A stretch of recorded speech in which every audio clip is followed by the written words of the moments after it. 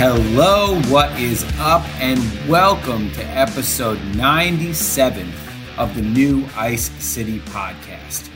I'm your host, Vincent Mercogliano of the USA Today Network, and we are gearing up for a big game. I think you could call it one of the biggest games of the season to this point for the New York Rangers, as they will be hosting the NHL-best, the 34-5-4 Boston Bruins on Thursday night at Madison Square Garden. The All-Star break and bye week for the Rangers is just around the corner. And as we've talked about on previous episodes, the vibes around this team and the feeling around this team over the course of the last 19-20 games since they turned their season around has been very, very positive. But this will be a measuring stick game against the Bruins. The Bruins have been lights out all season. They have not lost 2 games in a row yet this season, which is a pretty crazy stat to wrap your head around. And so, to help us get ready for the game, to break down what's been going so well with the Bruins so far this season through 40 plus 45 games, we're going to have Matt Porter, who covers the team for the Boston Globe, on this week's episode. We'll get to that interview in just a little bit. And like I said, it's not just going to be about previewing this game on Thursday, because the Bruins have been, pretty much anybody you ask will hands down call them the best team in the NHL so far this season. They have emerged as the Stanley Cup favorite. So we're going to have Matt on, who's going to give us a pretty thorough breakdown of all the things that have been going right for Boston, and a pretty thorough look at how few holes there are on this roster and how deep this team has become. They are no longer a team that relies on one top-heavy, really good first line. Their lineup up and down is loaded with talent. You even look, Gerard Gallant pointed out today at the press conference, you look at their third line, Taylor Hall, a former Hart Trophy winner, is playing on their third line right now. So that's how good this Boston team is. So again, it's going to be a really big test for the Rangers on Thursday at MSG, and Matt Porter is going to help us get ready for that. The Rangers will come into this game still relatively hot. They've won 3 of their last 4 games, but over the longer stretch, the big picture, the important thing for the Rangers is that since early December, you look at their last 19 games, they've won 14 of them. They're 14-3-2 in that stretch, which is the best record in the NHL in that span for any team other than Boston. So the Rangers have been right there as one of the hottest teams in the league for the good portion of 2 months now. And so that, again, is what makes this game have this big game, almost playoff-like feel. You think about this last week for the Rangers, and there's some things that I want to nitpick. We're going to get into that, but I did want to start with recapping where we left off, and the previous podcast came out right before the Rangers hosted the Dallas Stars last Thursday. Now that game, for 59 plus minutes, you could say in a lot of ways, was a pretty ho-hum, relatively boring, uneventful game. Did not seem like one of those games that would stand out to you and you would think back on months later, but it turned out to be what I believe is the most memorable win for the Rangers so far this season. Of course, if you haven't heard, you've been living under a rock. I don't know why you'd be listening to a Rangers podcast if you weren't aware of what happened in that game. But K'Andre Miller comes through with the game-tying goal with less than 1 second left on the clock. You could look at a few different angles. I think I wrote it was 0.9 seconds, it looked like to me, when the puck crossed the goal line. I've seen some people say 0.7 or 0.5, whatever you want to say. It was under a second for sure when that puck went in, but it clearly beat the buzzer and sent that game to overtime. And then Adam Fox finishes off that win with a sick backhanded shot. And the building, Madison Square Garden, on that night, by far the loudest that it's been this season. It sounded to me almost as loud, and I've heard people say it was just as loud as it was when the Rangers beat the Pittsburgh Penguins in Game 7 of their first-round series in the playoffs last season. The Madison Square Garden press box, I think I've told you guys this before, when that place gets loud enough, it shakes. And it definitely shook when K'Andre tied the game, and then when Adam Fox later won the game in overtime. So an incredible win for the Rangers, the type of win that I think when you tell the story of this season will certainly be written about and talked about and discussed for a long time to come. The feeling in the locker room after that was jovial.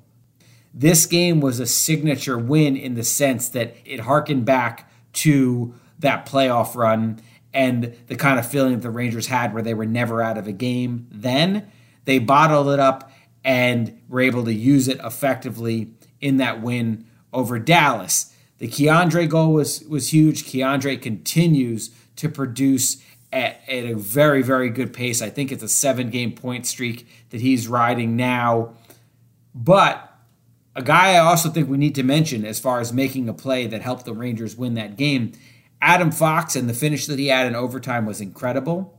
But Mika Zibanejad, if you go back and you watch that sequence that led to that overtime goal, and the way that he was able to not only pick a Dallas player's pocket on one end of the ice that created the rush opportunity that led to the goal, but after the initial shot on goal that was saved and the rebound and the loose puck, and it looks like Dallas is getting possession back again, Mika again scratching and clawing and just that never-ending nonstop motor that he has, once again able to create a takeaway and get the puck to Panarin, who then eventually gets the puck to Fox, and that's how the Rangers win the game. So the effort level, I mean, all three guys made great plays on that sequence in overtime, but the effort level and the knack that Mika Zibanejad has for creating these turnovers has been outstanding this season. I could tell you, guys in the locker room, when you talk to them, are starting to push for Mika to be in the Selke conversation. I think it's a long way to go before we really narrow down that field and figure out who the front runners might be. I know the analytics don't always look great for Mika, but if you watch the plays that he makes, if I'm being honest with you guys, I'm working on a story that I'm excited about with this. I've talked to a lot of guys in the last handful of days. Chris Kreider lit up when I asked about this topic. You watch those little plays that Mika makes, the way that he's able to make those long strides and get his stick into passing lanes or lift guys' sticks from behind and get to these loose pucks and create these turnovers, it is really uncanny, and it is a driving force for the Rangers. He, in my mind, has absolutely been their best defensive forward, especially when you consider the assignments that he gets. I know a lot of people will look at the analytics, and Jimmy Vesey, for example, who has been a really good defensive player for the Rangers this season, he gets a lot of love, and deservedly so. But Vesey is mostly playing against bottom six forwards. Mika is going head-to-head with the best center on the opposing team every single night. And the plays that he makes, and then you factor in his PK work and the shorthanded opportunities that he creates, he just always feels like a turnover waiting to happen. And I mean a takeaway waiting to happen, a positive turnover for the Rangers that gets them possession and fuels their offense. So Mika definitely is a guy that I want to write about, and I think we have to appreciate his effort, not only on that overtime play, which was tremendous, but his overall effort in a lot of those situations this season. Now, that dramatic win, I think, in some ways takes precedent, and rightfully so. It was a very memorable win, as we just discussed, but that has sort of overshadowed what has otherwise been a relatively, can we call it, uninspiring week. The Rangers in that game against Dallas were shut out for 59 minutes and 59 seconds. So it was a game where they were really struggling to generate offense for the most part. The defense was good, but the offense was not there. Then after that, they lose at home to the Montreal Canadiens, who are a last-place team in the Atlantic Division. They did bounce back the following day when they went to Columbus on Monday, and they beat the Blue Jackets. And the first 40 minutes of that game, I think, were solid. The Rangers played smart. They took care of business. They did what they had to do to beat another last-place team. But overall, you look at these last three games, the Rangers have one 5-on-5 goal in the last 3 games combined. You look at the trend since Christmas, and I wrote about this in my column that came out Wednesday morning on lowhud.com/sports/Rangers. You look at the offensive trends for the Rangers in these last 10 games since Christmas. Not great. 16 goals in those 10 games at 5-on-5. That's an average of 1.6, and that's trending in the wrong direction. Again, only one 5-on-5 goal in the last 3 games. And then on top of that, you look at the power play, which in the past, including last season when the Rangers weren't always a great 5-on-5 team, they won games with goaltending and special teams. That power play was such a weapon for them last season. Well, right now, that power play is like 15th or 16th in the league. It's very much mediocre in the middle of the pack, and it's getting worse. 1 for their last 16. That 1 goal came from the second unit. The first unit hasn't scored a power play goal in nearly 2 weeks, or actually at this point, over 2 weeks. So that feels very stagnant and stale and predictable right now. I've written about this a few times, including in that column that I just mentioned, but it just feels like everything is trying to flow to that left circle where Mika Zibanejad is waiting for the one-timer. And as good as that one-timer is, and it is no doubt about it, the best weapon that the Rangers have on the power play. The 2 things that you know they're trying to get to are Mika in the left circle and Chris Kreider at the net front.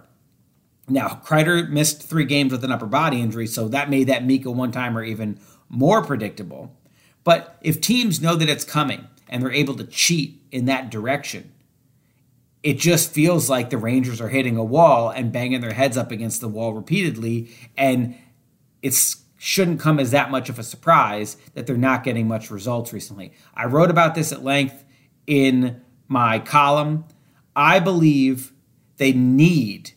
It was easy to dismiss this in the past because when Ryan Strome was around especially, I remember asking David Quinn, and then I remember asking Gerard Gallant last season about wanting to get a lefty in that opposite circle so that you have the threat of a one-timer on both sides of the ice.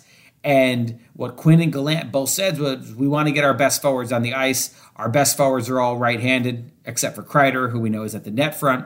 And that's what we're going to roll with. And when the results were there, it was hard to argue. But now the results aren't there. And so I feel like something needs to change. And for me, I would give strong consideration to one of the left-handed young forwards. There's a few to choose from: Kakko, Hedl, Lafreniere. I think I would lean towards Kakko. If you put Kakko in that right circle, then the question is, what do you do with Mika, Panarin, and Trocheck? Because those are the other forwards besides Kreider on that power play. I think I would move Trocheck down to the second unit. I would shift Mika into Trocheck's bumper position. Now, that might sound sacrilegious because of how good Mika's one-timer is, but Mika in that bumper position can still find lanes to use that one-timer. I believe he can still be a shooting threat, and he's a smart enough player where I do think that he can float around and pick his spots and find shooting lanes as well as passing lanes. And then you put Panarin. He's playing on the right circle for the most part now, which doesn't give him any angle to shoot whatsoever because he's also a right-handed shooter. You move him to the left circle, then A, he becomes a shooting threat, which he isn't right now, and B, he's also a guy that can hold the puck, move around with the puck, and be a playmaker because we know how good of a passer he is. So I would have Panarin in the left circle, Zibanejad in the bumper, Kakko in the right circle, and of course you're not going to mess with Kreider at the net front, and you're not going to mess with Adam Fox at the point. But I think that that unit would change the look. It would have playmaking and shooting threats in every single spot, as opposed to now where when Panarin gets the puck on the right side, you know the only thing he can do with it is pass. I think that that would be the best way for the Rangers to go, but I don't think it's going to happen, quite frankly. Gerard Gallant, every time I've asked him about this, has basically shrugged it off. It doesn't sound like he has any interest in changing that, which is interesting because he has no problem changing the 5-on-5 lines all the time, but the power play, they seem very, very reluctant to change. So based on what I saw at Wednesday's practice with Kreider coming back into the lineup, it's going to be what we've seen. Trocheck will be in the bumper, Panarin on the right circle, Mika on the left circle. So I guess I'm going to keep talking about this. And listen, if they snap out of it, then it becomes less of an issue. But right now, they're not producing, like I said, over 2 weeks since the last time that top unit scored. And if this continues, I think the calls for change are only going to get louder. So, offense, scoring right now, whether it's 5-on-5 or the power play, it's not where you want it to be for the Rangers. Chris Kreider is coming back. Of course, that should help. I wrote this in my story, and it bears repeating here.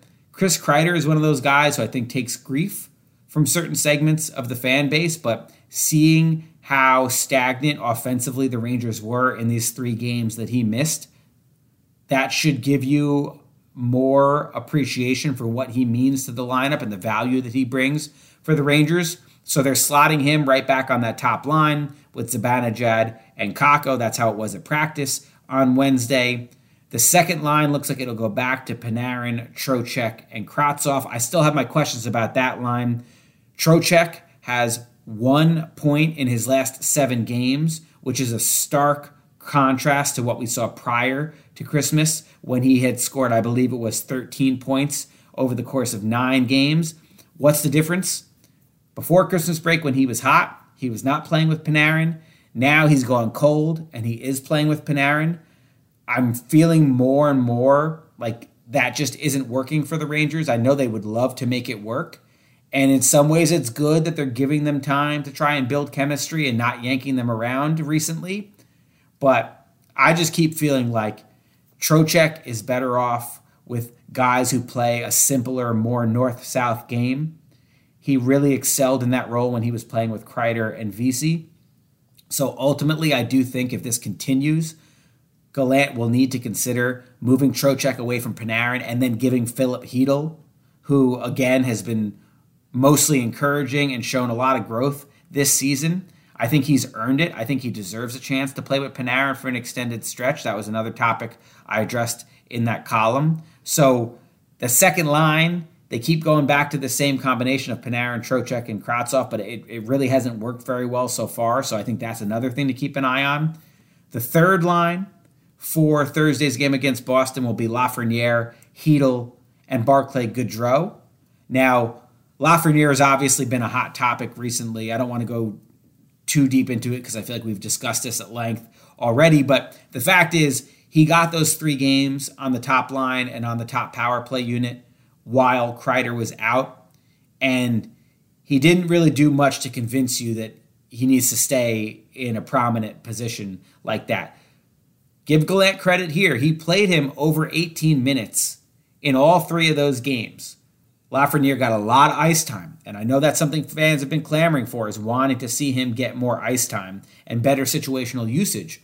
Well, he got it in these last few games, and quite frankly, that line did not look good. I wrote this following the game in Columbus, but that was the only line that got outshot while they were on the ice against the Blue Jackets. The second line, the third line, even the fourth line had really actually good numbers in that game. Those 3 lines were all in the positive as far as shot margin and scoring chances and possession and those type of things. The first line with Lafreniere, Zibanejad, and Kakko in that game against Columbus did not record 1 shot on goal while all 3 were on the ice together. Now, the disclaimer is, in a 4-on-4 situation, Kakko connected with Mika for a goal, but Lafreniere wasn't on the ice with them. Again, with those 3 on the ice together, they did not register 1 shot on goal in that game against Columbus. So that just didn't work.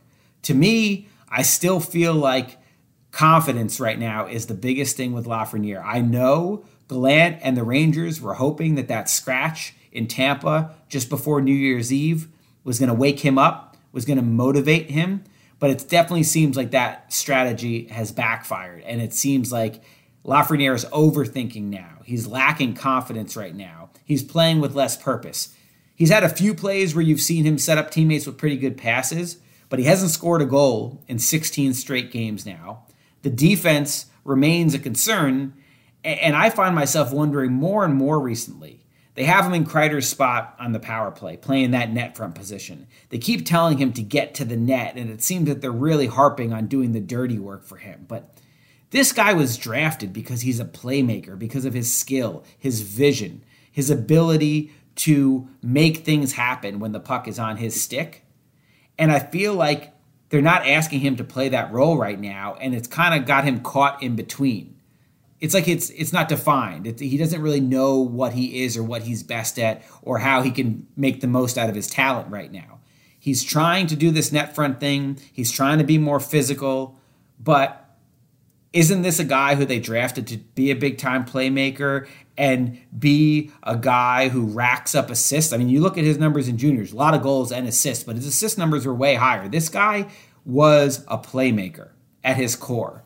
And it just feels like right now the Rangers aren't really asking him to do that, and he doesn't seem totally comfortable in any role that they're putting him in recently. So it just feels like lack of direction and lack of confidence, and he does not feel like a guy who feels really good about his game right now. And that's unfortunate. You hope at some point he snaps out of it. You have to believe things will get better. This is a guy who had almost 20 goals last year and really seemed to be trending in the right direction. But this little small sample size of 3 games that he got playing on the top line and playing on the top power play did not go, if we're being honest, the way that you hoped it would go. So we'll see what happens with Lafreniere, but right now he's going back to the third line and back to the second power play unit. So with that, let's shift gears and talk about the Bruins and talk about this game on Thursday night. Again, this narrative about the Rangers offense sputtering could flip in an instant if they play well Thursday. And I do get the sense that they're going to be up for this game. They seemed really excited about it following Wednesday's practice. Chris Kreider, immediately when everybody went up to him to talk to him and see if he was going to play and how he's feeling, he was asked if he thinks he'll be ready to go. He looked up with the most serious look. And Kreider, trust me, is a pretty serious guy.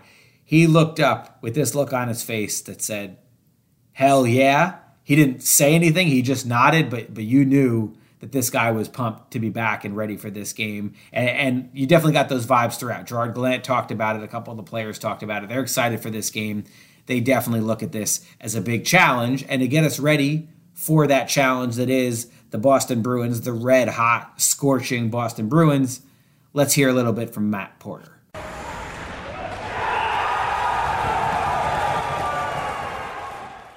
Now let's welcome into the show a guest who is going to help us get set for the big matchup coming up at Madison Square Garden on Thursday. That would be Matt Porter. He covers the Boston Bruins as well as the entire NHL for the Boston Globe, so nobody better to help us break it down than Matt. Matt, how are you? Thanks for coming on. I hope everything's going well. Yeah, doing great here. It's I'm back settled on East Coast time after going out west for a week with the Bruins last week. So nice to be back in town. Not going on this particular trip down to the New York metro area, but I will be obviously following from up here. Cool. Yeah, I know the feeling about the West Coast time difference. We've had a little bit of a break from that recently, but we are preparing for, we got Vancouver and Calgary and Edmonton and all that coming up in a few weeks. So I'll be back trying to figure that out pretty soon myself. Yep, nice time for it too. Yeah, yeah. They haven't been February. I'm not actually going on that trip because I'm like, one time going to the West Coast for a week is enough for me. We got a little kid here, so it's like, you pick and choose your battles, I guess. Yeah, I know that feeling as well. I just saw you have the little one running around the house right now, so I won't take up too much of your time. I definitely can sympathize with that. So let's just dive right into it because obviously they're not in the same division, the Rangers and the Bruins, but there's always that New York-Boston rivalry. I know a lot of people have been paying attention to the Bruins this year, and you look at the recent history, I think from the outside looking in, it can feel like a little bit of a surprise because last year the Bruins are eliminated in the first round of the playoffs. They come back with what I think to a lot of people, at least on paper, looks like a very similar roster, and yet here they are. They're 34-5-4. The points percentage is like almost 850 right now, which is hard to believe. By far the best record of the NHL. And you talk to people around the league and everybody is pointing to the Bruins as what feels like the favorite for the Stanley Cup right now. So how can you, I guess, for people in New York or people from the outside, explain how the results have just jumped the way that they have so far this season? It really has been crazy, Vincent. Like, I think myself, I can't be alone in this. I think everybody's waiting to see, like, all right, when are they going to hit a lull? They haven't lost 2 games in a row yet. We're midway through January. This is insane. I feel I can't imagine what, like, Carolina, the Devils, the Lightning, the Leafs, like, the Rangers are having a really good season. I mean, the Rangers are 57 points right now in 45 games. That's a really good season. They're definitely up there as far as teams that are in the hunt. And yet nobody's been able to come close to the Bruins. They're 10 points clear of the Hurricanes right now in the standings, which is just absurd. The big changes, I get asked this a lot. Obviously, people want to know what's different. And, the coaching is definitely different. Jim Montgomery comes in as a more player-friendly coach. And I hate to reduce it to that, because technically he's changed a lot with this team. Like, when you look at the way they break out now, the way they forecheck now, the way they handle their neutral zone now, it's different than it was under Bruce Cassidy. But what Jim Montgomery was smart enough to do is to realize that there was already a really good defensive structure here, which was installed by Claude Julien, 2 coaching cycles ago. I mean, this was, a long ago thing that started when Julien took over. Zdeno Chara was, in his infancy as captain here, and he installed this really strong commitment throughout every level of the organization to defense and keeping the puck out of the net. Bruce Cassidy didn't change that at all, really. He just basically kept the same thing, added a little bit more kind of up-tempo when it came to getting his defense activated. But he was hard on players. And when you talk to guys like Jake DeBrusk and Trent Frederick and some of the other guys who, didn't stick with the lineup, like a Jack Studnicka, who was traded to Vancouver midseason, those guys were really, wearing it last year at the end of the year. They were really struggling to find their place in the NHL and in this organization. They've been told, they're first, second round draft picks. I mean, they've been told, you're going to be part of our next wave after guys like Bergeron and Marchand and Krejci, Tuukka Rask, et cetera, age out of the lineup, of being viable NHL players. You guys are up next. But they weren't feeling it from their coach. Their coach was pretty hard on them. And it's stuff that we saw, but it's hard to argue with Cassidy's results. He made the playoffs 6 years in a row. So Montgomery comes in. He's all positivity. He has a history with a guy like Trent Frederick back when, they have St. Louis connections. DeBrusk, just needed somebody else, to be telling him basically what he needs to do out there. It's kind of the same stuff. I mean, it's just play harder, don't give up on the walls, don't circle around on the back check, have a purpose with what you're doing as far as the checking game goes. We know he can score goals. We know he's really fast. So when you combine that, a healthy Nick Foligno, and there's just up and down the lineup, there are guys that are playing so far above their level. And I think a lot of it is coaching, but a lot of it is health. And a lot of it too is just guys like David Pastrnak going from a great scorer in the NHL to one of the best, scorers in the NHL in the world. David Krejci coming back, Patrice Bergeron. I don't know what he's found as far as the fountain of youth goes, but he looks like he can play another 3 years. It really is completely up and down the lineup, a team that is either entering its prime or staying in its prime, knows that it's good, has that confidence, has that belief. There's the last ride feel to it with Bergeron and Krejci. I know I'm throwing so much out there, but it's like, it really is, top to the bottom, guys just kind of hitting. And it's been really fun to watch because the brand of hockey they play is immensely entertaining. Well, it takes a lot of things going right for a team to have the run of success that they've had. You mentioned not losing 2 games in a row all season, which is incredible. I happen to be looking for a story I was writing today. The Rangers really turned around their season in early December. They've been on a hot streak. I think they're 14-3-2 in their last 19 games. So I wanted to get a feel for how they rank around the league in that span. And I'm looking at points percentage in that span. While the Rangers rank second in the league behind the Bruins. I'm looking at goals allowed in that span. While the Rangers rank second in the league behind the Bruins. So it's like the Rangers have been doing all these things right and stacking wins recently, but they're still not at the level that the Bruins are at. You mentioned Pastrnak, who's having a really, really good offensive season. I think he's third in the league in points right now.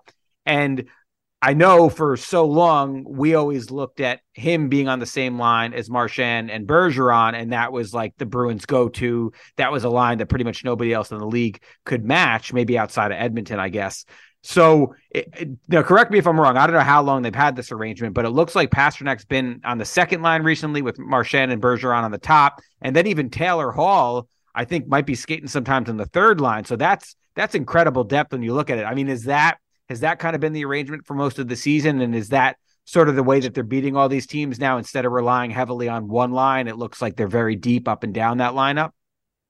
Yeah, you hit on it, but it's only kind of half the story because what they've been able to do at this point in the year, like, David Krejci, when he was, playing before he went to Czech last year, because I don't know if people know, he took last year off, play in front of his friends and family, back home, the grandparents, etc., in Czechia. And he wanted to do that before he got too old, while he was still a viable player. And then he comes back and his adjustment's been incredible. But he really hasn't had wingers, for most of the last like 5 or 6 years of his Bruins career before this year. He had guys like Carson Kuhlman, on his wing, and no slight to Carson Kuhlman. He's an NHL player, but, he's a guy they wind up waiving. He did not have the Nathan Horton, Milan Lucic's in their primes running on his wings. So I don't know if it was to placate him, but I think really, him getting David Pastrnak, again, world-class offensive player and excellent defensive player as well now, by the way, on his right wing, and then Pavel Zacha, a guy who is kind of like, one of those versatile players that every team wants, who can play up and down your lineup, can make some plays, can, defend well, doesn't really, you don't have to say, okay, he's our number one left wing or number two left wing, or he's nothing. I mean, he can kind of play everywhere in your lineup. So they've been outstanding as a line, the three Czech guys. They can beat up a lot of teams with that as their second line. When they need to go nuclear with Pastrnak up with Marchand and Bergeron, they'll do that against top-heavy teams. Like Toronto came in to Causeway Street here in Boston on Saturday, and they had a balanced lineup. They had, the Czechs on line two. Jake DeBrusk's hurt right now, so they had Craig Smith on line one with Marchand and Bergeron, and then Taylor Hall. You mentioned, I mean, what a luxury it is to have him and Charlie Coyle on your third line. I mean, Hall was MVP, 5 years ago? But he's not that kind of elite, kind of playmaking, offensive force, creative, guy. So as a third line, north-south checker with Charlie Coyle, I mean, that's a great lineup. So you have that. But then when Toronto loads up with Marner and Matthews on the same line, then they can put Pastrnak up with Marchand and Bergeron and match lines at home. I don't think they'll have as much success, in Manhattan if the Rangers decide to load up and they decide to go that way. But that's kind of what's been working for them. They've been playing it situationally.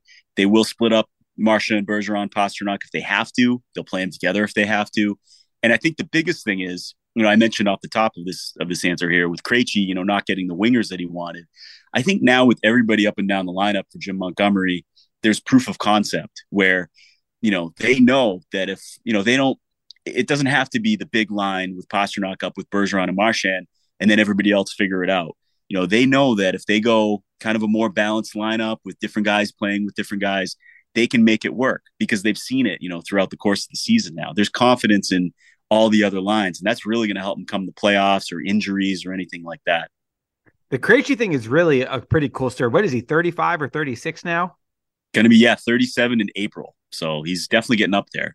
Yeah, so, I mean, this is a guy who was considered a really good second-line center for a long time for Boston, but he takes the year off. He was still playing hockey, but he wasn't playing NHL hockey for a year, and now he's back, and it makes that whole lineup look so much deeper, so much more complete, and the way that they put it all together is really pretty incredible. And then you look on the back end, I had Charlie McAvoy on my Norris ballot last year. He's one of the best defensemen in the league, no doubt about it. But then a guy like I know, for example, Adam Fox, I think is definitely going to be in the Norris Trophy conversation again Absolutely. This year. He's been the Rangers MVP, in my opinion. He's been great. But you look at a lot of the chatter around other guys, and especially when you look at some of the underlying numbers and the analytics and the possession numbers, stuff like that, Hampus Lindholm is right at the top of a lot of those categories. So it seems like having him on their second pair has really given the decor a lot of balance. So that's another area, it seems, of strength. There really don't seem to be many areas of weakness. That the goalie tandem seems to be working really well for them. Like the defensive game, I guess if you could speak to that a little bit, seems to be really solid for them as well. Yeah, and they've built the decor that I think, a lot of teams want, which is you have mobile guys, on every pair. You have length, you don't have a lot of hard hitters. Like everybody kind of wants to know now, what are the Bruins going to do at the trade deadline? I mean, I could see them. There's been kind of chatter about a Luke Shen, that type of, big body who comes in as your 7 or 8. Maybe he gets in, a couple playoff games or whatever. I mean, I think that's kind of where they're at. They're not looking to pay what Florida paid for Ben Sherratt by giving out a first-round pick. I mean, that's not the type of trade that they'd like to make, unless they take a huge swing for a guy like Bo Horvat, where you're giving up roster players, but you're getting one of those centers of the future that they're looking for in the post Bergeron and Krejci world. But about the back end, they've really built it well. The Hampus Lindholm trade for me, Don Sweeney gets beat up a ton in this market because, well, most recently the Mitchell Miller thing, which is, I mean, like everybody, I've gone to the mat about this. It's just indefensible, incredible unforced error, in an otherwise dream of a season. Like everything they touch turns to gold, and then this happens. But beyond that, Sweeney's made a lot of really smart trades. The Taylor Hall trade, where Hall had a 3-team trade list, essentially forced his way here. You got to give him, the Bruins credit for being the team that Taylor Hall wants to go to. But the Hampus Lindholm trade, I mean, they gave away essentially nothing. They gave away a bunch of picks which could pan out. But, they get a guy in Lindholm that was on a bad team. He comes here. He doesn't have to be the guy like he had to be in the latter years of his Anaheim tenure. And you don't give up a ton for him, at least not right now, in assets that are NHL ready. And you can pair him with Charlie McAvoy as a left-right pair. You can pair him with Brandon Carlo as a 6'6" guy as a shutdown pair. He can play your power play. He can play penalty kill. Same thing with McAvoy. And, that does so much for guys that are kind of, I don't want to say on the fringes of their decor, but, guys there who are a little bit more specialized, like a Matt Grzelcyk, 5'9" defenseman. You really don't want to expose him too much. He's a really good defender, but, with his feet and his stick rather than his body. So if you compare him, with a guy like McAvoy, they played together at Boston University way back in the day. I mean, they have tons of chemistry, know where each other's going to be, know how to run little pick plays to get out of the D zone. It's such a luxury. And then that allows you to have Connor Clifton and Derek Forbort on your third pair. Clifton has had a great year. He's in a contract year like Pasternak, by the way, and has really come into his own as a very solid all-around defenseman with who wants to jump up in the play. And then Derek Forbort is your classic penalty kill guy, and the Montgomery addition to this group, having Jim Montgomery with his principles, where he doesn't want to mess around in the D zone. Like any coach, he wants to get out of there quickly, but he has different little kind of ways. Guys are making moves out of the D zone that they weren't under Bruce Cassidy, where, maybe they're spinning off the check or they're holding onto the puck just a little bit longer than they would. He's given them stuff to think about. They, technically speaking, one of the things they do a lot now is use the weak side D. They have confidence, just kind of throw it to the middle of the slot where they know a guy will be, and then they have a quick exit out of the zone. It's worked all season long. Teams don't really have an answer for it. Maybe they'll start to, especially as teams are, really kind of gearing up for the playoffs and buckling down on their forechecks and defense and all that. But with what Jim Montgomery's shown so far, I mean, it's possession hockey.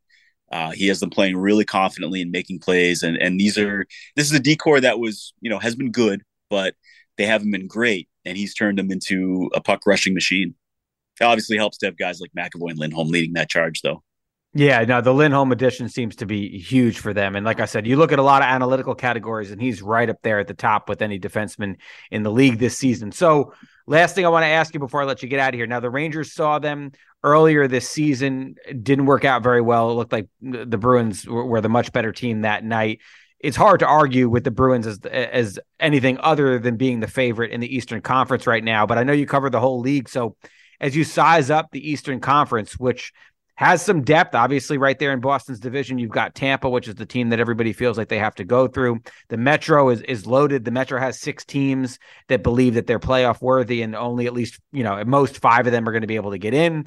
So how do you kind of size up this Eastern Conference right now? Yeah, I think everybody's looking at the Atlantic and saying, that's where it's toughest. That Tampa Toronto matchup is looking pretty locked in at this point because you have those 2 teams that are behind the Bruins, but certainly right there neck and neck within 2 points of each other. And then the 2 wild card teams right now are Washington and Pittsburgh, with the Islanders right behind them. And then there's a 4-point gap to the Panthers, the Sabres, the Red Wings, Flyers, etc. Boy, what a disappointment the Panthers have been this year, by the way, coming off of the President's Trophy this year. Just has not worked for them. And I don't know what is going to fix them. I'm going to dig into this a little bit when I go down there for the All-Star game. But whatever they can do.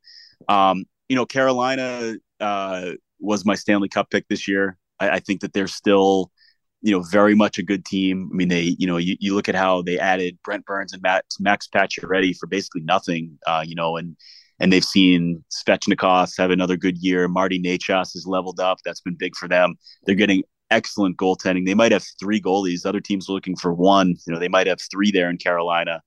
The Devils, I'm a little bit cooler on at this point. I've just watched them kind of lose their way a little bit, mid-season after starting off so well. Still dangerous, though. I think there's plenty there. I'm not convinced of the goaltending there. The Rangers, they're always dangerous to me. When you have the frontline offensive talent that they do, I think, I still think Gallant's a good coach. And it's just like I look at guys like Keandre Miller, who I don't think gets a lot of shine league-wide. I know he makes some mistakes on the back end, but boy, he can be a play-killing machine, when he's on with that length and that skating ability. And I think the Rangers will be in it. I think it's a really good playoff year. Like, especially, you look at the Bruins dominating right now, but I think everybody looks at them as ripe for a fall just because they've been going so well. What are they going to have left for the playoffs? How can they keep this going? Where are they going to find the motivation? Obviously it's, you got to get, if you're them, you have to get Bergeron another cup, Krejci, Marchand. That's the goal. And that's the thing that's going to drive them. But you do wonder how much is left. I will say, having covered them up close, obviously I'm there every day. They've done a really good job of balancing the minutes, which has been big, because Bergeron's 37, Krejci's about to be, Foligno's 35, I believe. He's 34, 35, he's close to it. Marchand is 34. You get a lot of guys that are up around 30 as well. So, if you can get everybody 12 minutes tonight, or 12 to 18, kind of keep it in that range, you're doing a good job. And Montgomery's been able to do that. They keep finding ways to stay motivated. Game against Philly yesterday, matinee game.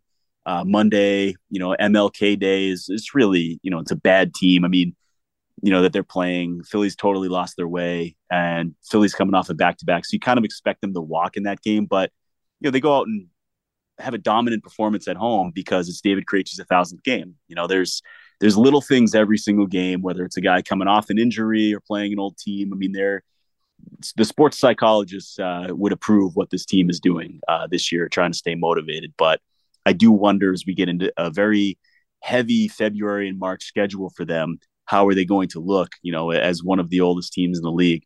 I think it's fascinating. Tampa, Toronto, whoever gets out of there, especially if it's the Leafs, they're considering that that this could be their year just because of their first round failures.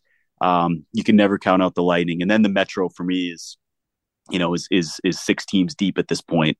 And it's going to be really fascinating to see who gets out of there. So as always, whenever the Bruins go down to Broadway and Manhattan and play the Rangers, it's always a good game. And I would expect no less. Yeah, it feels like once the playoffs start, nothing would really surprise you in the conference. Any team could pretty much beat any team. The Rangers have the star power, and they have what they would consider, I guess, Timur Vasilevsky, one of the best goalies in the world. So that gives you a puncher's chance in any series. Now, where I think when you look at them against a team like the Bruins, they don't that depth that the Bruins have really established this year. The Rangers are very reliant on their top guys, the Panarins, the Zibanejads, the Foxes. Those guys play heavy minutes for them. Mm-hmm. And it seems like the depth further down in the lineup is where you got some questions, especially some of the kids have had their moments. You mentioned Keandre. He's a star in the making, I believe. Sure. But some of the kid forwards haven't been as productive as you would like them to be for the Rangers to really feel like they have the balance and the depth that they need to go on a run. Obviously, they went on a run last year, so you wouldn't rule it out happening again. But I do believe adding at the trade deadline, not just one piece, but probably two or three, is going to be important for the Rangers. So a lot of stuff to keep an eye on, Matt. I really, really do appreciate the time. This has been very insightful, and hopefully we'll be able to catch up again sometime down the line. Absolutely, Vince. I'll be watching you, and Rangers are definitely going to be a player at the deadline. I mean, that's everybody's talking about Patrick Kane, and that's, I think, is something that people think that they'll at least take a long look at. That's a thing that won't go away because it seems like a good fit. Just the Panarin connection, and getting another high end winger and making that power play even more dangerous and deeper, I think, would be really interesting. And you got to wonder if Kane wants to do it, but all stuff that we'll be watching out for up here in Boston. I do believe that they will be in on Kane, but I'm not as bullish on it as I think a lot of people seem to be. I think the speculation has sort of taken a life of its own. And the Rangers are a team that next year, salary cap wise, they're going to be really, really tight. So I don't think they're going to be in a great position to offer Kane an extension if he's looking for something like that. Anything I think they get at the deadline is going to be a rental.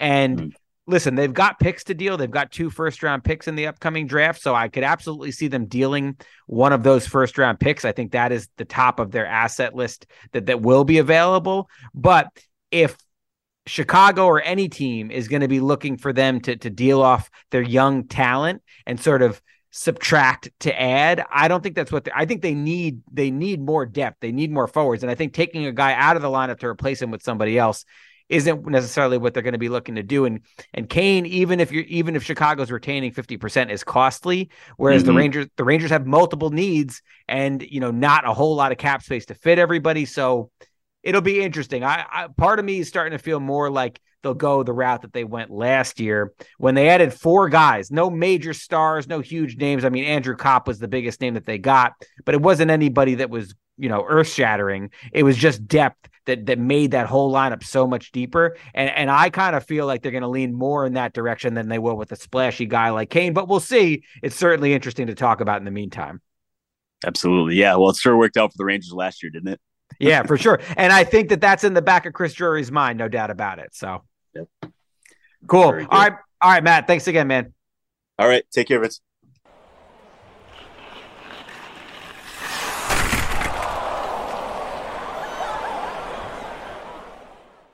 And we're back. Hope you guys enjoyed that conversation with Matt. Very much appreciate him coming on this week. And wow, I mean, after hearing that, you feel even more convinced about how legitimate this Boston team is. So hard to find a weakness for the Bruins right now. A lot can change, injuries, the play could dip off. Maybe some of these guys who are having career years that were sort of unexpected dip off, but right now they look like they're going to be a really, really tough team to beat, and certainly the favorite, at least in the Eastern Conference. Colorado, defending champions, they've had their struggles recently, no doubt about it, but when they're fully healthy and clicking on all cylinders, you have to feel like they have a good chance of beating anybody. But Boston, with the way that they've been playing and the kind of season they're putting together, is certainly right there at the top of the list. And you look around the rest of the Eastern Conference, of course, Tampa, who's won the conference 3 years in a row. Of course, the Rangers, who feel like they are knocking on the doorstep or after what they did and accomplished last season. You look at Carolina, we know how good they can be. You look at Toronto, who people are going to scoff at them because they never make it out of the first round. But Matt touched on it. If that team finally gets over the hump and wins a playoff series, get that monkey off their back, then all the momentum is on their side, on top of all the talent that they have, and they have loads of talent. They're going to be a force to be reckoned with. I don't think the Devils are quite there yet, but they would scare me if I were the Rangers and I saw them in a playoff series because of the matchup. We've talked about the speed differential and the skill differential there and how Jersey does seem to have an advantage and come at the Rangers in waves and create a lot of scoring chances against them. So That wouldn't be an easy matchup by any stretch. And then if it's Washington or Pittsburgh, obviously those teams are kind of over the hill, but they're still threats. Look at how the Penguins pushed the Rangers to the brink last season. So this Eastern Conference playoffs are going to be wild. It's a little boring from the standpoint that we already pretty much know who's going to make it. There's really only one competition for that final spot.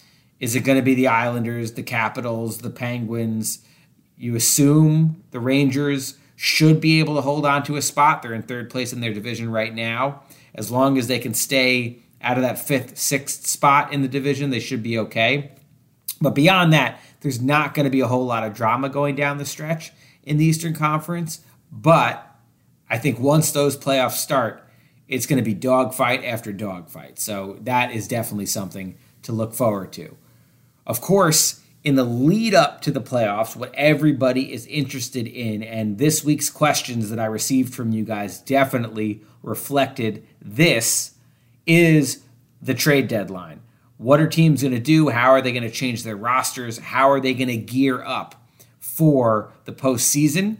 And so with that kind of as the theme, all three questions that I picked to answer this week are in some way, shape, or form related to the trade deadline. Because again, we're a month and a half away from it now, and it seems to be the topic that everybody wants to talk about. So we're going to start with a question on that. And what was by far the question that seemed to come up most as I was scrolling through them just now is about Timo Meier, the right winger from the San Jose Sharks, who I know Frank Saravalli from the Daily Faceoff mentioned this, I think, in a story earlier this week, and that really seemed to spark the rumor mill that the Rangers have interest in Meier.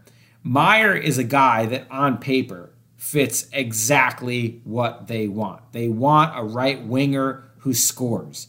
The guy has 25 goals already this season, which is a lot more than the guy we've talked about so frequently in Patrick Kane. He's 8 years younger than Patrick Kane, only 26 years old. So there are all these different reasons, if you're the Rangers or if you're a Rangers fan, to feel like this guy would be a perfect fit. If you could put him on your roster with no salary cap concerns and none of the other things that unfortunately you do have to enter into the equation, he would absolutely be the most logical guy. But I have my doubts about whether they'll actually make it happen for a variety of reasons that we're going to go over now. Now, Meier at this point is being paid $6 million as far as his average annual value is concerned.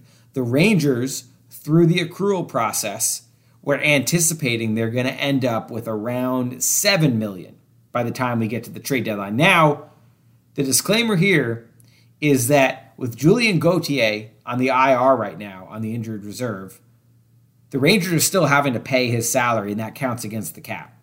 So even though they're only carrying a roster of 22 players, they're actually paying 23, and that is hurting each day, little by little, the accrual process. Now, assuming that Gauthier heals up pretty quickly, and he did skate in a non-contact jersey on Wednesday, so that's obviously a good sign, and they can take him off of IR and then send whoever they decide to send down, and then actually be paying only 22 guys as far as the cap is concerned, then they'll get right back onto that pace and they should be okay, comfortably getting to around $7 million. But these little hiccups or injuries or what have you, these things can throw that whole plan off. So right now we're anticipating if Gauthier is back soon and they can cut the roster down again, they will have about $7 million in cap space by the time the deadline comes.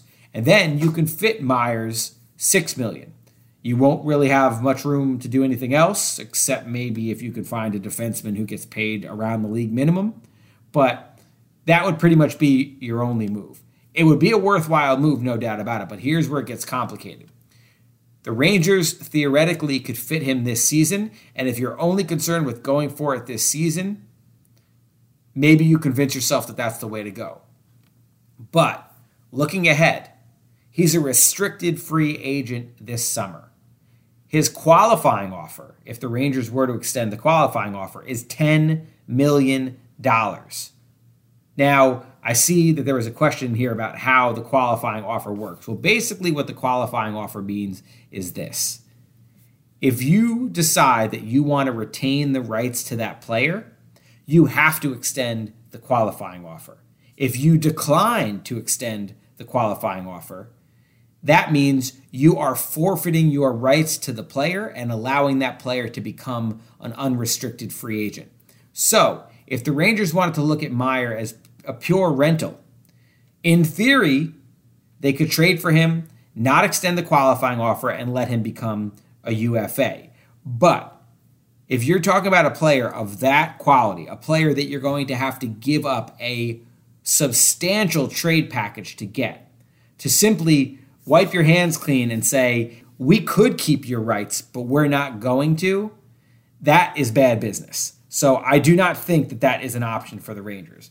If they were to trade for him, they would have to extend the qualifying offer, knowing that they can't pay it. The salary cap situation for them for next year is extremely tight. We're going to get deeper into this, I'm sure, as we get closer to the offseason. But the rough number everybody should keep in mind is the Rangers, as of right now, have 14 players under contract for next season and about $16 million left to fill the remaining 8 or 9 spots. So $16 million to pay 8 or 9 guys is not a lot of money. That averages to about $2 million per player. You cannot give one player $10 million. It just doesn't work mathematically. It's pretty much an impossibility. So their options, if they had him, they'd have to extend the qualifying offer just to retain his rights, but then they would either have to trade him again to another team or come up with some kind of an extension that's workable. What would an extension cost? Well, he's getting paid $6 million right now, and the qualifying offer is 10. You'd probably have to meet him somewhere in the middle. Let's say $7 to $8 million. If you paid him an extension that's worth $8 million a year, based on that $16 million that we said you're going to have to spend, you're eating up half of your available cap space to pay one player. And then that leaves you with, let's say, $8 million to pay the other 7 or 8 players that you need to play, which, oh, by the way, includes K'Andre Miller, Philip Hedl, and Alexis Lafreniere. That is an impossibility in my mind as well. So it all comes down to this. If the Rangers were to trade for Meier, they would have to be willing to sacrifice at least one, more likely 2 other core players. Are you willing to, let's say, let Hedl and Lafreniere go to add Meier? Because that's essentially what you're looking at. Maybe you want to replace one of those guys with Kakko. You know, some people might say, hey, could they trade Gaudreau or could they trade Trouba? Those guys have no movement clauses. It's highly unlikely that any of those veterans, the higher paid veterans like Kreider or Gaudreau or Trouba, are going anywhere because those guys control their own destiny. They dictate where they can and cannot be traded. You would need their blessing to do it, and there's very little reason to believe that any of those guys want to leave. So you would probably have to sacrifice the young players who don't have the no movement clauses, specifically the RFAs that you have coming up. And again, the 3 big ones are Miller, who I don't think they have any interest in letting him go anywhere. I'd say he is hands down the most valuable of the current RFAs for the Rangers when you look at the role that he's playing. So Miller's staying. He's up for a very substantial raise. I think he's going to land, I wrote this last week, in the $4 to $5 million per year range, maybe even push for a little more. But I think that that's a pretty rough, decent estimate that he'll be somewhere in the $4 to $5 million range. So again, this is all coming out of a pot if you want to make a pie chart of $16 million. If you're going to pay K'Andre 4 or 5, well, then you only have 11 or 12 left to pay the rest of these guys. If you lose Philip Hedl, who's your third or second line center, are you willing to give up on Alexis Lafreniere already, the number 1 overall pick in the draft just a few short years ago? You'd have to make sacrifices like that to keep a guy like Meier, and that, I think, is the biggest reason why this trade is a long shot. Would I rule it out? No. For all the reasons that I listed, he's the exact ideal fit for what you want right now for a player on this roster. But there's just no way to envision the Rangers keeping him beyond this season unless they make significant sacrifices on this roster in other places. And I think it would be a 2-for-1 thing. I think you'd probably have to let 2 of your talented young players go. We're using Hedel and Lafreniere as an example right now to keep the one player in Meier. And that's a tough pill to swallow. I don't know if that's the road that the Rangers want to go down. The other thing is, to get him, I think it's going to probably require a first-round pick and probably one of those highly talented young players. So are you willing to part with all that? Are you willing to let a first-round pick go, plus maybe Hedel, plus maybe Lafreniere for this one guy? I don't know. For me, it feels like a really tall order. I would not want to trade for that guy unless I could keep him, and I know to keep him, I would have to make really, really difficult sacrifices in other places. So that's the full picture that I want to paint. It's certainly something that I'm going to poke around on. It's certainly something to keep an eye on. It's certainly logical as far as the fit on this year's team. But there's a lot of other complicating factors in this. And I just think we have to look at the big picture when you're talking about making a trade like that. All right, let's get to Nicholas Jans, who wrote, besides Laffy, who do you think have the highest odds of being traded away? It's interesting to me that so many people are starting to think that Lafreniere is somehow the most likely guy they're going to trade. I think it's highly, highly unlikely you're going to see Lafreniere traded at this year's deadline. If that were to happen at all, it would be an off-season move. But we talked about this, I think, a little bit on a previous episode. His value right now is low. Teams smell blood in the water. They see him getting scratched. They see that he hasn't scored a goal in 16 straight games. Anybody who makes you an offer for Lafreniere right now is going to be bidding low, trying to take advantage of the situation where he's not producing. And I don't think selling low is a good philosophy, whether it's in sports or stocks or any other aspect of life. So I do not think the Rangers are looking at trading Alexis Lafreniere right now. I think that's more speculation and rumor that's just sort of getting dredged up because of the fact that he's struggling. So definitely not him, as far as I'm concerned. If you're looking at guys on the current roster who have high odds of being traded, well, I think they'd love to move Sammy Blais' salary. He's getting paid more than $1.5 million, and if they could replace him with a guy who's getting paid half that, that would certainly help with their cap situation and how much they could fit at the deadline. And this is a guy who's become pretty much a healthy scratch for them. It looks like he's not going to play Thursday against Boston. The fourth line that I saw at Wednesday's practice was Jimmy Vesey, Jake Lecision, and Johnny Brodzinski. So if Blais is going to be a healthy scratch for you moving forward, and then when Gauthier gets healthy and you have to send somebody down, you have to wonder, is Blais going to be in that conversation to potentially get waived? So I'm not saying it would be easy to find another team to take him right now, but if you could, I think that's something the Rangers would certainly entertain. As far as the young forwards, the talented guys, the first-round type picks or prospects that we've talked about, I think, to me still, if any of them are going to get dealt, Vitaly Kravtsov is the most likely guy. Again, I don't think they're selling low on Lafreniere. Hedel is too valuable because he's a center and they need centers, and Kaapo Kakko is your top-line right winger right now. So I don't think any of those guys are going to be in trade conversations. I think if they were going to entertain offers for any of them, Vitaly Kravtsov would be the most likely, but even that to me feels like more of an off-season move. I think, much like last season, the Rangers' preference is going to be trading draft picks, maybe prospects, but definitely draft picks, and not touching anybody on the current roster unless it's a salary dump like Blais. So to me, they're not looking to subtract guys right now. They're looking to add. We feel like they need at least one more forward in their top 9. We feel like they need one more defenseman who can play in their top 6. So they want to bring guys in that add to the depth. If you're also subtracting guys at the same time, you're not making yourself a deeper team.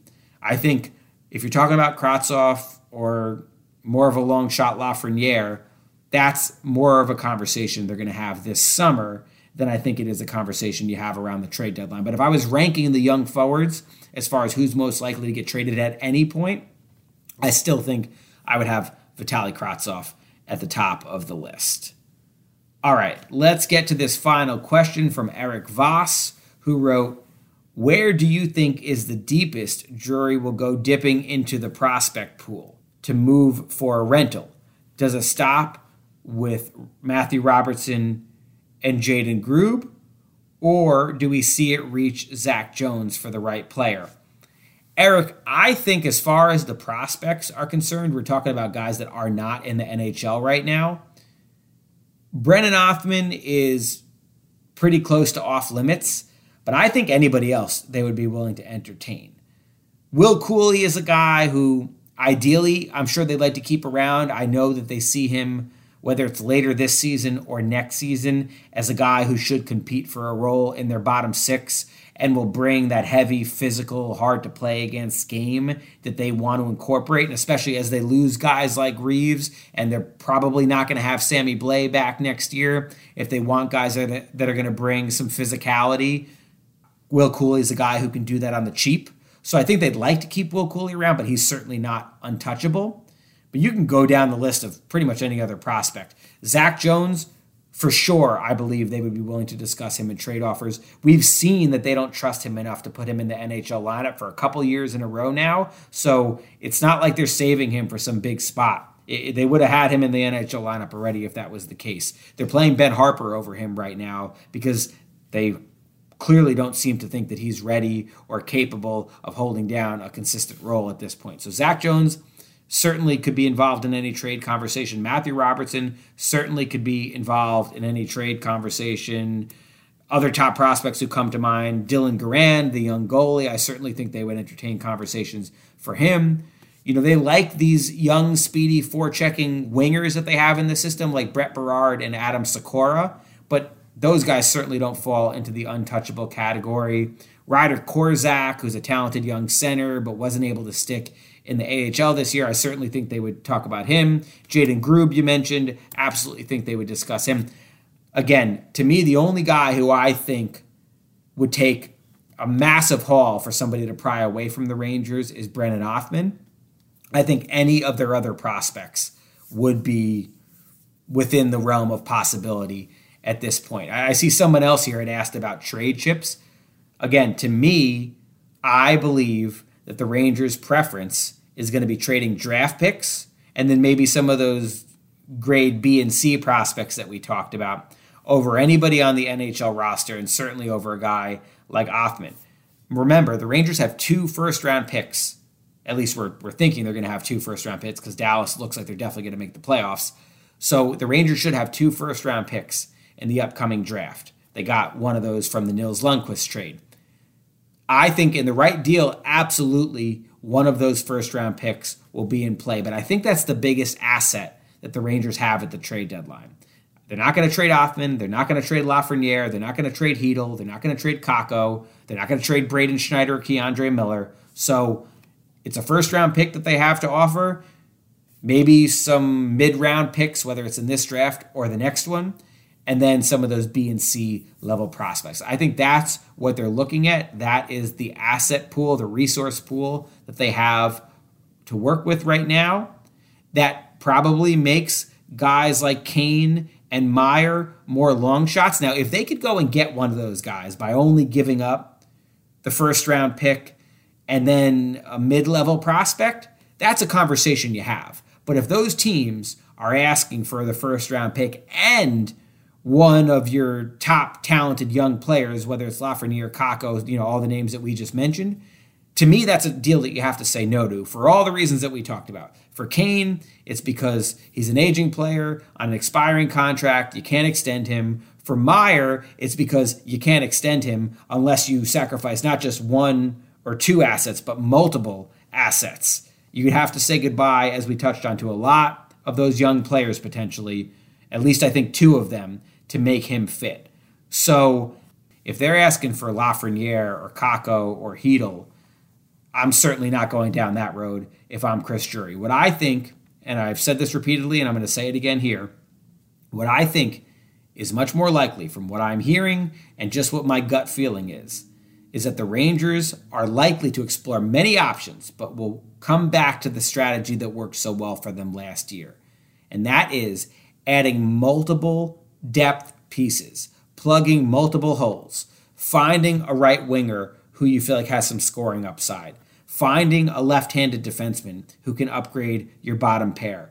Ideally, if you can fit a third guy, finding somebody who can inject your bottom six with some speed and some forecheck. A guy like Tyler Mott, who worked out great for them last year and might be available again this year.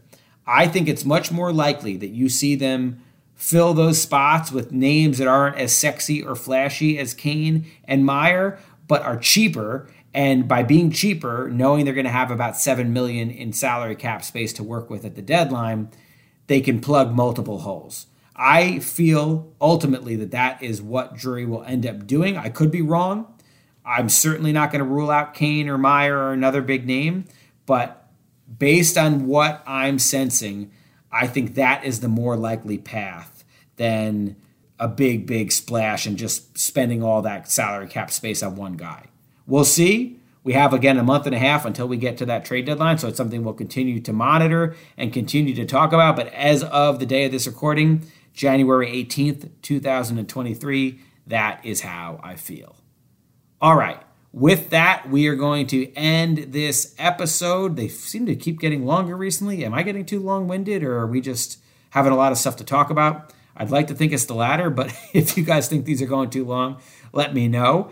I'm certainly having fun, so I have no problem with it. I hope you guys are enjoying it as well. I appreciate each and every one of you. I try to remind you guys of that as often as I can. It makes this so much more fun to know that we have this loyal listenership that we've developed in the last few years. We're creeping up on episode number 100, so stay tuned for what we're going to do with that one. But episode 97 is over. I hope you guys are all doing well. I hope you're all taking care of yourselves, and I will talk to you next week.